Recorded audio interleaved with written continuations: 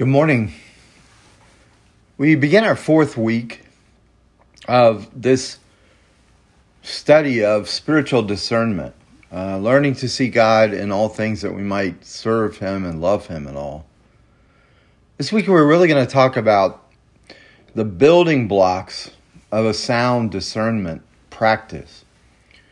And the overarching theme, we're going to look at 5 building blocks over the course of this week, but the overarching theme is really this, that you will not be spiritually discerning if at the core of your being you have not surrendered to the love of God. You've not willingly, joyfully surrendered and discovered His love in this deep way, but also there's a leaning into the goodness of God.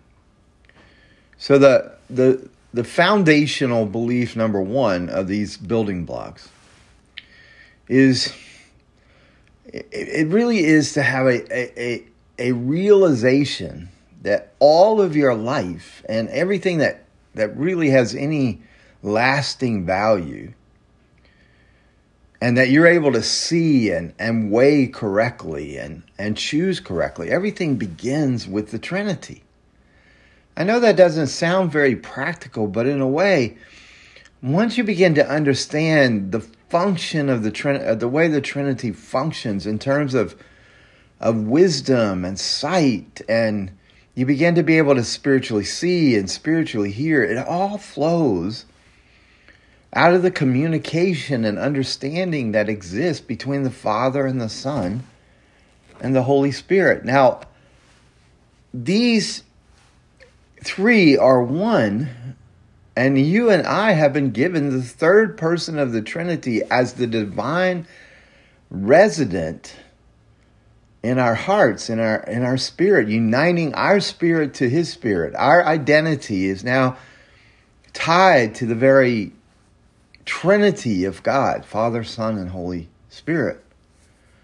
But it's the Holy Spirit abiding with us, residing in us. Now, this is somewhat profound, is the fact that if you have the Holy Spirit, you have the fullness of God residing in you. You're not the fullness of God, but the fullness of God resides within you, in the deepest place of your being. And so what He brings to your life is He comprehends what is truly God's, what's truly of God, and He interprets the deep things of God to us. This is what we want to look at first. Why is this so important? Because Paul in Corinthians, 1 Corinthians, is really explaining the wisdom of God versus the foolishness of this world and the foolishness of men that is actually called the wisdom of man, or wisdom of human beings. But here's what Paul says in 1 Corinthians 2, 11 through 12. He says, "So also no one comprehends the thoughts of God except the Spirit of God." You understand? We're going to talk at length at this, but you can't understand the things of God by deduction or induction or intuition. Only by revelation, because the only one who understands the thoughts of the Father, Son, and Holy Spirit, the thoughts of God, is the very Spirit of God. And then here's what Paul says: "Now we have received not the spirit of the world, but the Spirit who is from God, that we might understand the things freely given us by God." See, to be afraid of the Holy Spirit, to be unfamiliar with the communication of the Holy Spirit, is to shut your heart off from understanding the things of God.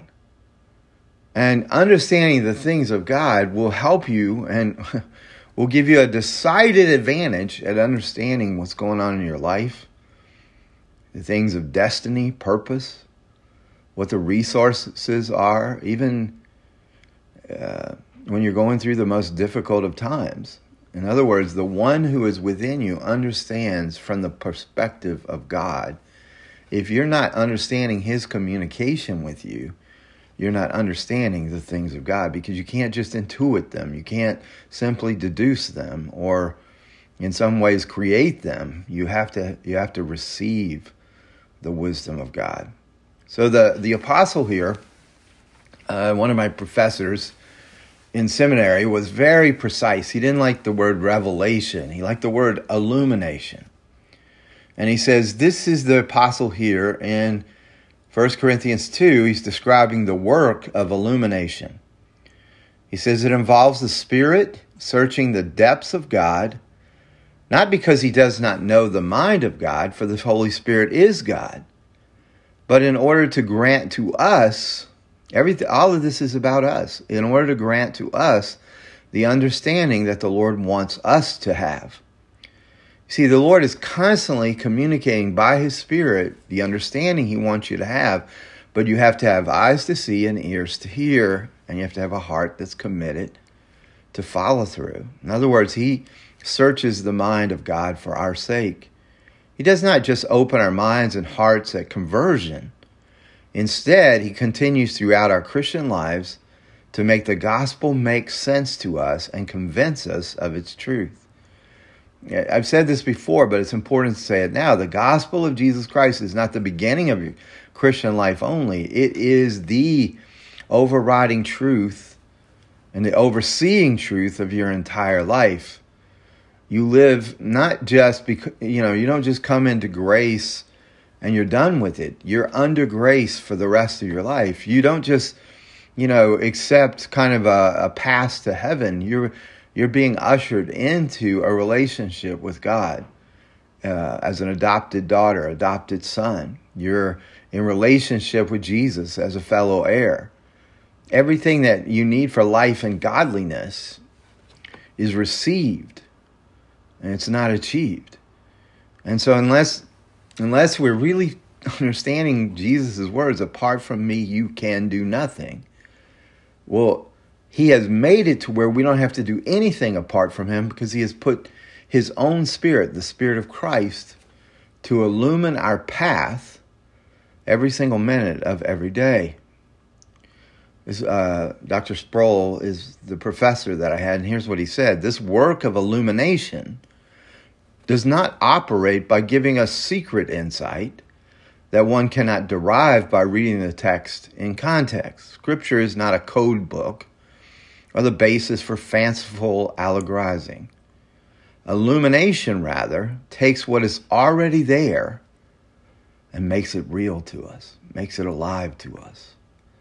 Without the Holy Spirit's work of illumination, we will never understand the Bible in a saving way. Many people read the Bible, know what it teaches, but never believe its message.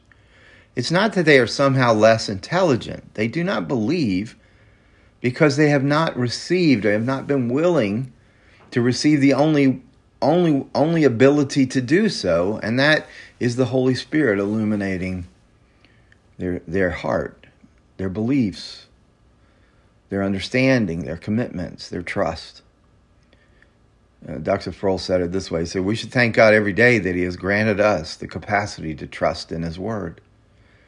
Even your love for His Word, your trust in His Word, is not something that you or I can glory in. Somehow, through all of our walls and all of our issues and all our lies, the Holy Spirit broke in and granted us illumination. It's not because we're smarter, but it's because His illumination has been received. And every time that you study His Word, every time you read His Word, you can ask for greater and greater illumination. Listen to what the Apostle John, this isn't just an Apostle Paul thought. The Apostle John said, the Holy Spirit has been given to us by God at Jesus' request to lead us into truth. This is John 16 and the teaching that Jesus gives on the Holy Spirit from verses 7 through 15, that He would send another. And I love that word. He will send another, because it's a very distinctive Greek word, and it isn't another different from, but it's another exactly like. As much as you and I might long to have walked the earth with Jesus, What Jesus is saying is you are walking the earth with Jesus right now. That this Spirit of truth, this Spirit of comfort, this Spirit of Christ that we are living life with, residing within us, is the very same as the Lord Jesus Christ. You and I have the fullness of Jesus residing as within the walls of our life.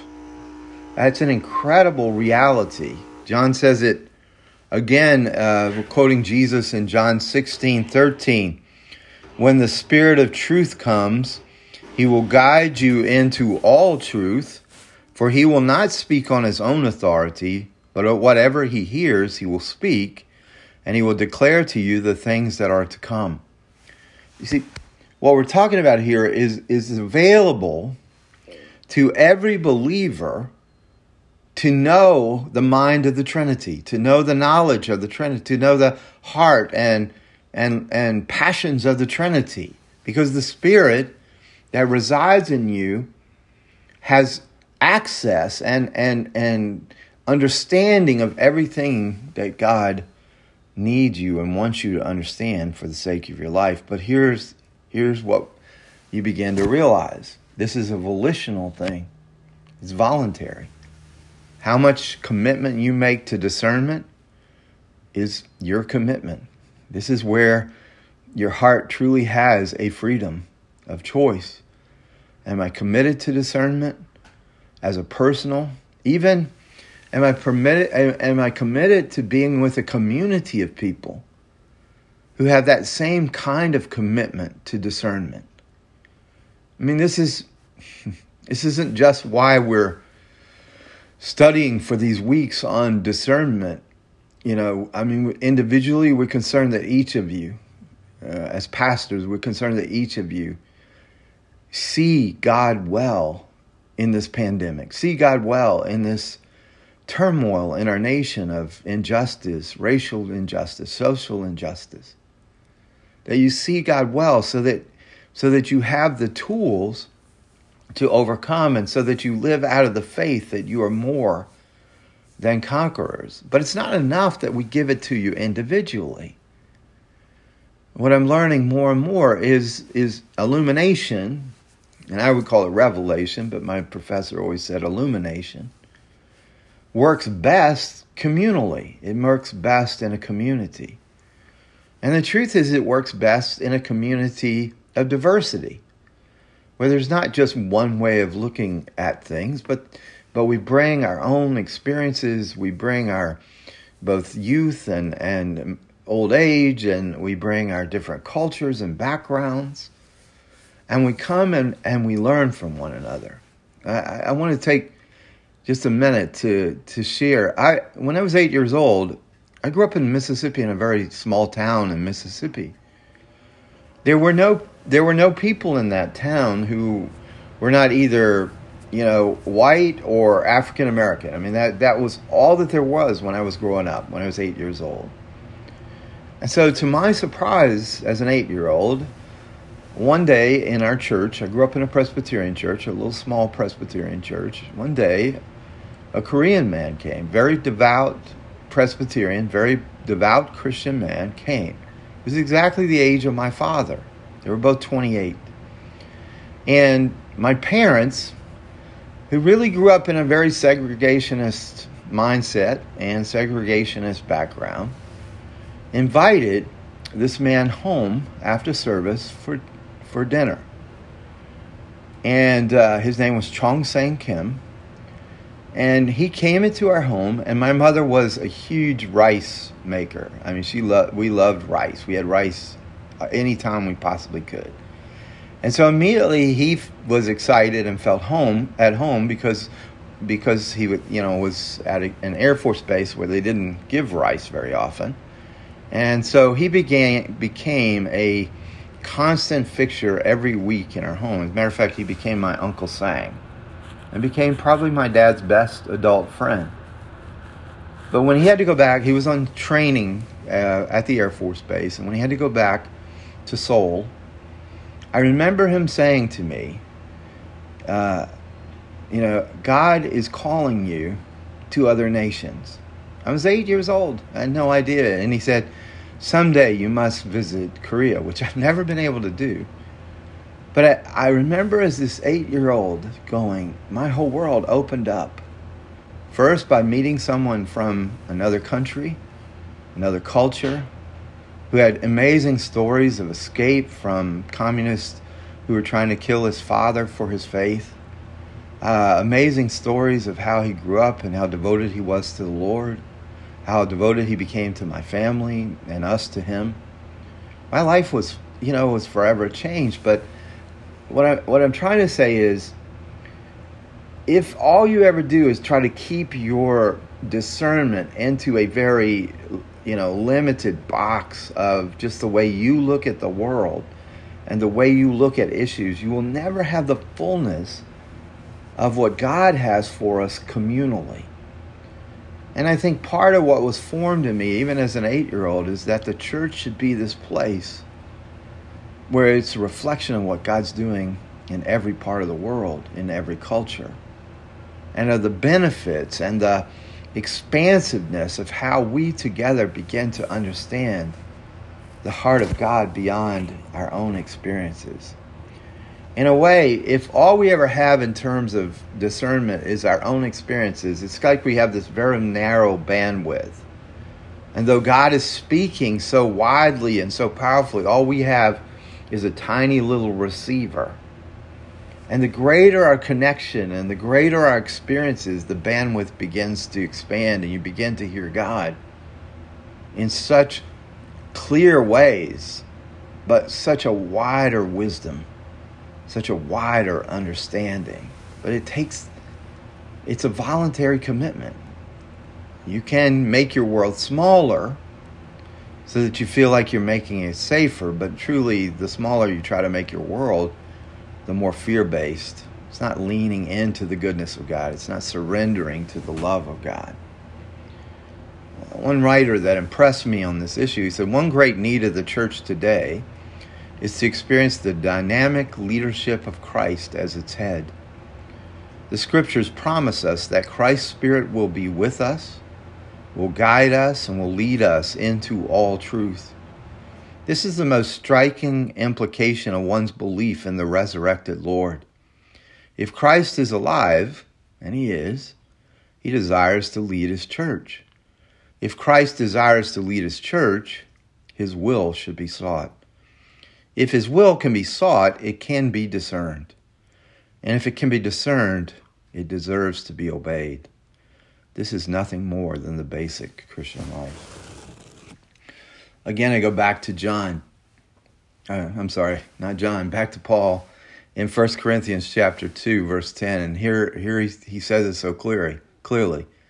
These things God has revealed to us through the Spirit. For the Spirit searches everything, even the depths of God. This idea of divine illumination, it goes right along with another aspect of what is going on in your life. There's an inward and internal testimony of the Holy Spirit. There's a witness of the Spirit to your spirit. These are both closely related.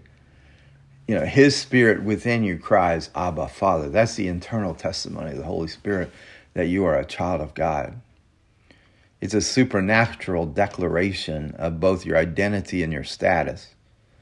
And in the same way that the Spirit gives you this identity declaration, he gives you divine illumination. He works through, and this is his very normal practice, he works through the scriptures. He works through the prophets that have been recorded for us. He works through the apostles who have devoted themselves to teaching us and putting it in writing. But when we talk about this divine illumination, we're speaking about more than just God's Spirit giving us understanding of Scripture, and more than just God's Spirit's confirmation that we are his children.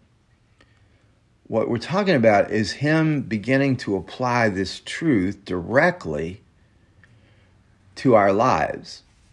He can do this through a text that you've read or perhaps you're very familiar with, but all of a sudden, at a certain point in your life, at a moment of clarity, the Spirit comes and you're struck by something in the text that though you know it, you've never noticed it before. Or you see exactly how God's Word applies to a specific context. Sometimes it's almost like the argument that has escaped us for so long, we can see it so clearly in our mind's eye. These are examples of the work of the Spirit in illumination. Well, this leads me to this.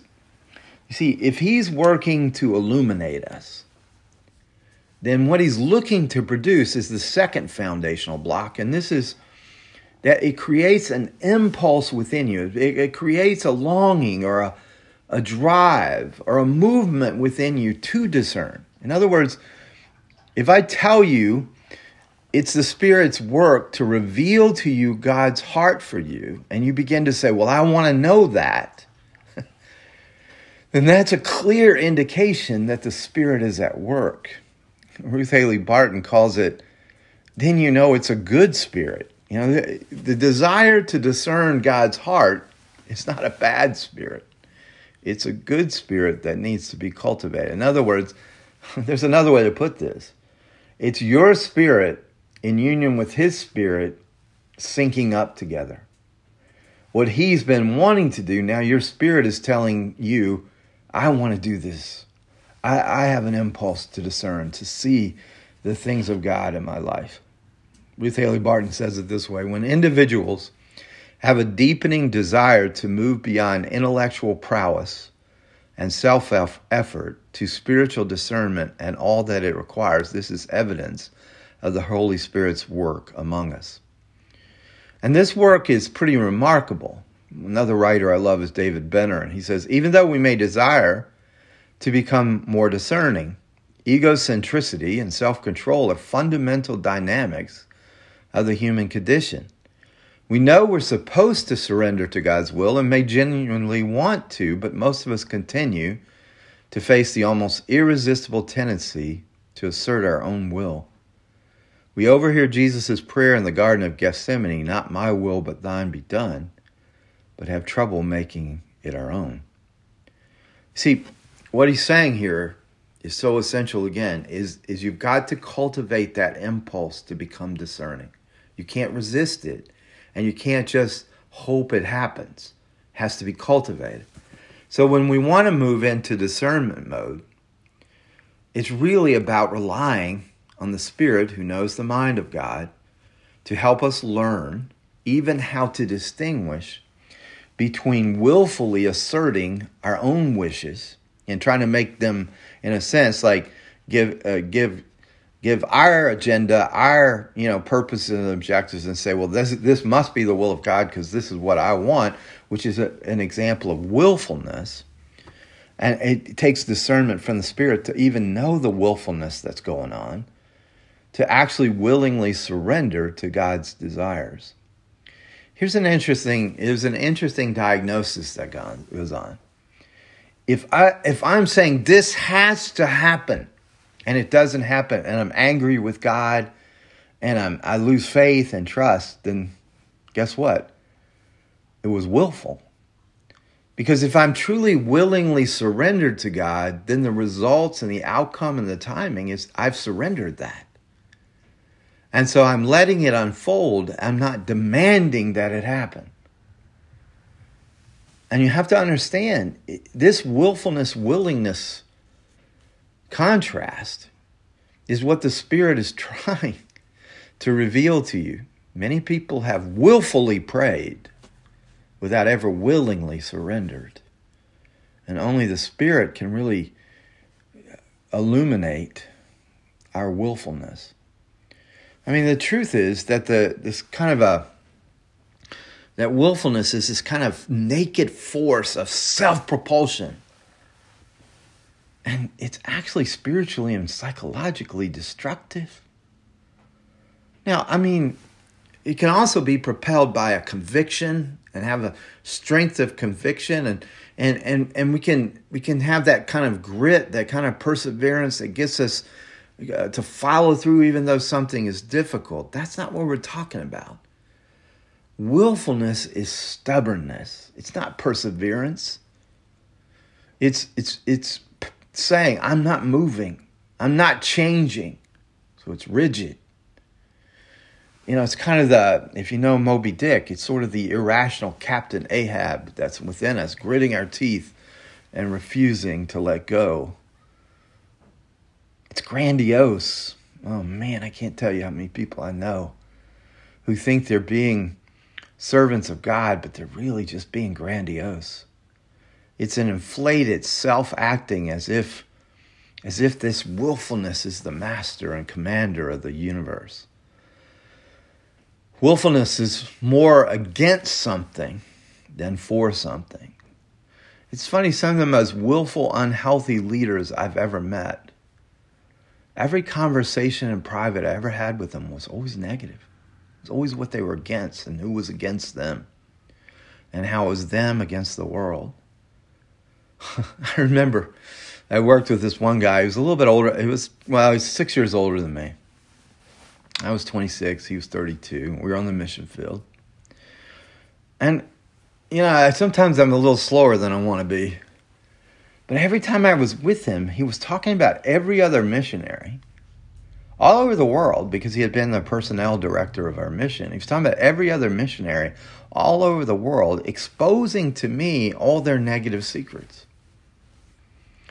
And I was young, so at first I'm like, wow, he's trusting me with this information. But then he just kept doing it and kept doing it. And I started thinking, wow, if he's talking this negatively about them to me, what's he saying about me to everybody else? And it became not only a destructive relationship, but it was destructive not only spiritually, but emotionally to the team. There are some aspects of this willfulness, in its rigidity, in its stubbornness, that basically is saying my way or no way. Therefore, willfulness, the end result is death, not freedom. It's an act of rebellion. It's like letting a 2-year-old run your life in defiance against the instructions for life.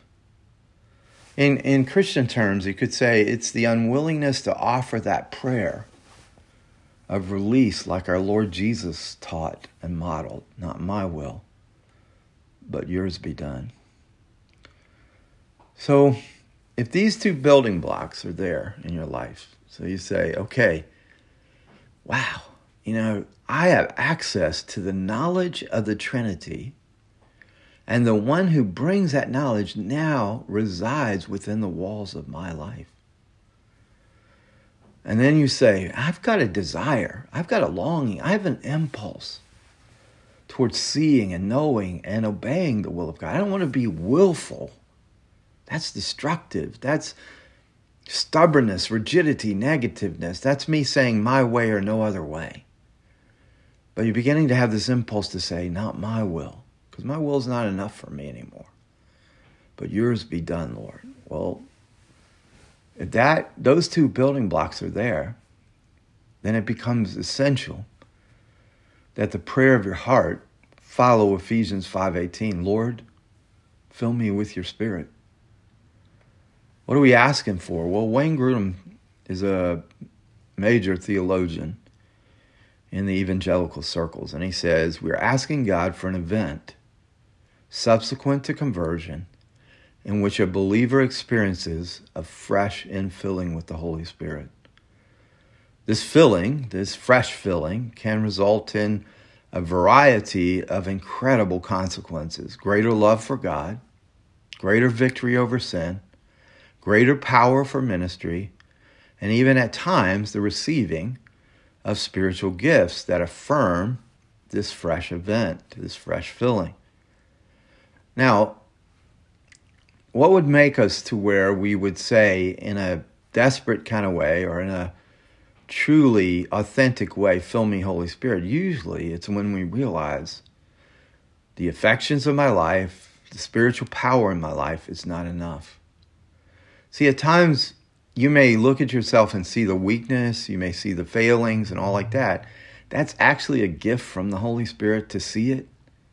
Because when you get disillusioned enough, then just talking is not enough anymore. Anemic worship's not enough. Weakness over sin is not enough. It's when we get to that place we can say, whatever it takes, Lord, fill me with the Holy Spirit and any gifting you would be pleased to give me. You see, what I'd like you to do is, as we've talked about practicing solitude and silence, here would be a spiritual discipline about the fullness of the Holy Spirit that would make a difference in your life. It has made such a difference in my life. God, fill me with your Holy Spirit. Shine your glorious light on any area of my life where I am willfully going against your desires for my life. Again, I really believe that if you'll grasp this contrast between your own willfulness, which you're trying maybe to direct towards God, but is spiritually and emotionally destructive, it's actually rebellion, not obedience, to this kind of surrendering to his love, leaning into his goodness, and say, Lord, I willingly yield my will to yours. I want to know your heart. Fill me, Holy Spirit. And you can even say, as some who started revivals years ago said, fill me, Holy Spirit, for Jesus' sake.